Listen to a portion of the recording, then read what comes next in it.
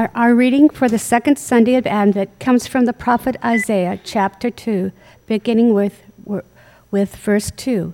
Anyone wishing to follow along in the Pew Bible can please turn to page 773 in the Old Testament.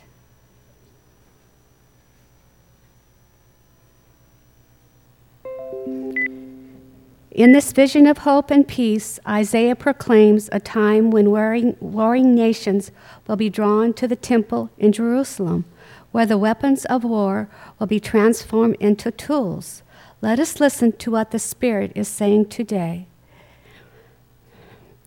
The word of Isaiah, son of Amos, saw concerning Judah and Jerusalem. In the days to come, the mountains of the Lord's house shall be established as the highest of the mountains, and shall be raised above the hills. All nations shall stream to it. Many shall come and say, Come, let us go up to the mountain of the Lord, to the house of God of Jacob, that he may teach us his ways, that we may walk in his path. For out of Zion shall go forth instructions, and the word of the Lord from Jerusalem. He shall judge between nations, and shall arbitrate for many people. They shall beat their swords into plowshares, and their spears into pruning hooks. Nation shall not lift up swords against the nation. Neither shall they learn war any more.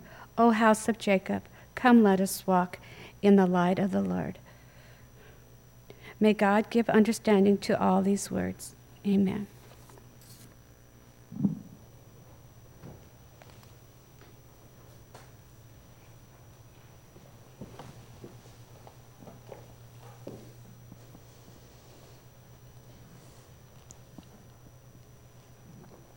I hope those of you who have one have been enjoying our Advent devotional booklet. I know I have been. Just a number of, I think, insightful considerations, inspiring stories, just folks from church thinking about the themes of this time of year and the scriptures that can apply. Maybe if you read first thing in the morning, you've already read what Tom Wood had to write about today's passage, about the passage that Eileen just read.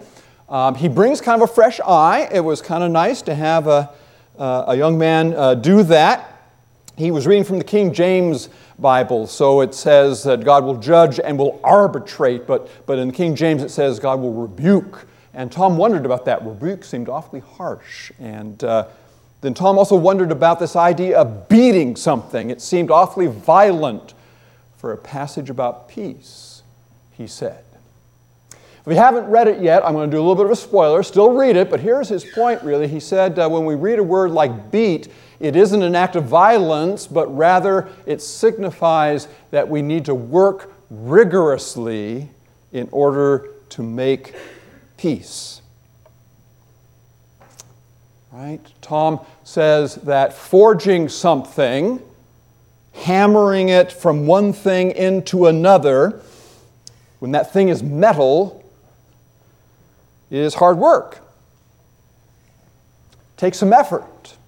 Takes some pounding, some beating in order to get that thing from one form into another form. I think it's a great insight. Human beings have a temptation to think that when we're choosing between antagonism and conflict and peace, that peace is the easy way to go. When the truth is that true peace, deep peace, meaningful peace, transforming peace is almost always harder to achieve than conflict. And sometimes involves some real energy. Appreciated Tom's thought and, frankly, changed the passage I was going to use today because I liked what he had to say about that one. Right? I want just to riff on it and continue that thought. Plowing is not an easy thing. If you have been behind a plow, whether drawn by an animal or especially hand plowing, it is definitely hard work, and what you are doing is you are cutting into the earth. You are disturbing what is there in order to ready it for planting and for growth. It is not easy. And pruning, same thing. Don't have a picture of one of the old pruning hooks that they used back in the day. I realized this was left over from last week because we cut some holly for our greenery. It's up there on the communion table back at the back. You can't see it. But this is not a gentle tool. And it is not necessarily a gentle thing that is done with it. You are cutting things away, and if you do it right, you are cutting things way back on a given vine or a given plant to where only the basic root, the basic branch remains. Pruning means cutting things away. That is not immediately something that we would see as peaceful, and yet these are the tools into which the tools of conflict are transformed. Tools that initiate hard work, but in a different way. So we take these metaphors. How do we see forging metal and plowing fields and pruning vines worked out in human relationships? What does that really look like in our lives? Some people would say that it shows up in the tension between truth tellers, and in our particular concern, biblical truth tellers, and the desire that human beings have, quite frankly, to get along. The idea that peace is the easier route, because it is the route by which we ignore some reality, some truth, in order to be nice. The truth is, the prophets and Jesus do their fair share of rebuking. They hammer at the status quo. They are forging a new thing. Their regular ethic is one that stands up for the oppressed, but does so sometimes by oppressing those who are overly comfortable. The words of Jeremiah are typical, that those who are in need of comfort, who are in need of freedom, who are in need of true peace, are the alien, the orphan, the widow. Lilian Asamuga knows that because she is part of an effort in her home country of Nigeria called OWIN, Orphans and Widows in Need, OWIN. She understands that biblical image of the vulnerable, of the needy, of the ones who need advocacy. And so that is the word of truth tellers in the Bible, standing up for those who are oppressed, comforting those who have been pushed under, and sometimes doing so with discomforting words.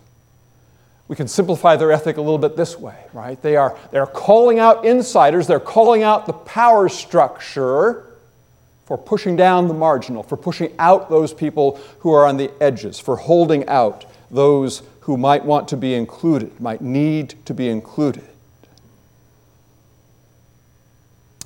People who hear truth tellers may feel a little beaten up sometimes by their rebukes. But if we have somebody whom we consider to be a truth teller, somebody who is presenting themselves, this is one of the best questions we can ask them. Are they punching up or are they punching down? Are they addressing concerns of those who are powerful, those who are above others in terms of the structure of society, or are they beating up on those who are farther down in the process? Are they beating at barred doors in order to let people who've been excluded be included? Or are they bullying those who are weaker than themselves? Are you punching up or are you punching down? Are you hammering in one direction or the other? So that is one way we might see the hard work of forging something new, of hammering something out, of beating, transforming one tool into a different kind of tool that leads to a kind of peace, right? Is this the thing that needs to be hammered out? Is it our social structure? Is it that word that comes to us from prophets, from our Lord? The letter to the Ephesians says we need to speak the truth in love. Now, there's some hard work, right? Because so often we neglect one or the other, don't we? We want to be loving, and so we don't speak the truth. Or we speak the truth, and it comes off as unloving. Hard work. Some would say it's a different kind of hard work. It's not necessarily a social process, it's an inward process. Some might invoke the psalm that invites inward truth, inward inventory, inward exploration. The need to be open to a wisdom inside ourselves, a new perspective from within, the desire to establish an inner purity so that our outer life might be more godly. Is this what needs to be hammered out? Our inner life, less a matter of social justice, more a matter of personal spirituality? Is this the hard work of peace? Does anger need to be pruned back to its root? And what is the root of anger? Some have suggested that it's fear. Does resentment need to be plowed under? Is the song right that peace on earth begins with me? Is that the struggle? Is that the thing we seek to forge, to hammer out? There is a similar caution when we talk about social justice. We ask, are people punching up or punching down? Are they addressing people who have power, or are they beating up on the powerless? We can say the same about ourselves. There is a human tendency sometimes to beat up on ourselves, where we are already wounded, already weak, don't need any more beating, and yet we can look to ourselves and what we perceive we lack, and just pile on. There needs to be caution, I think, when we address our own inner lives. But the flip side of that is that sometimes we are not willing to do the hard work of breaking through the habits that keep us prone to turmoil, prone to difficulty, prone to struggle. Are we hammering out the right thing? Are we just deepening our wounds, or are we really looking at the places where we need help, where we need change, where we need to forge something new? Whether we are more socially focused or whether we are more individually focused, and it's a false dilemma, isn't it? Because we need both. We need a sense of inner peace. Our world needs a sense of outer peace. But whichever one it is, Isaiah and Jesus and others would not want us to forget that the standards are God's and not ours. It's so easy for us to stand in judgment of others and of ourselves, but that is not the point. The question to really ask ourselves is, how is God reshaping us? What is God seeking in our world? What weaknesses is God looking to strengthen? What cruelties is God looking to weaken? Where and how is the hard work of peace happening in our world and in our personal lives? I won't belabor it, but this season, we understand, this season offers us images of where we will find God year-round. And I think helps us see the areas where the hard work of peace can be done, the directions in which we go. This season gives us an unsheltered family needing a place, just needing shelter. The good news that they represent is first announced to those who are literally and figuratively marginal to their world.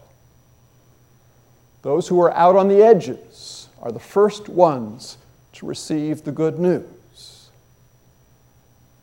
And the story lets us know that it is aliens who come to worship come seeking that light that is represented here. And our story lets us know that at the very center of it all is this remarkably vulnerable, helpless, wondrous, beautiful life. So who can beat that?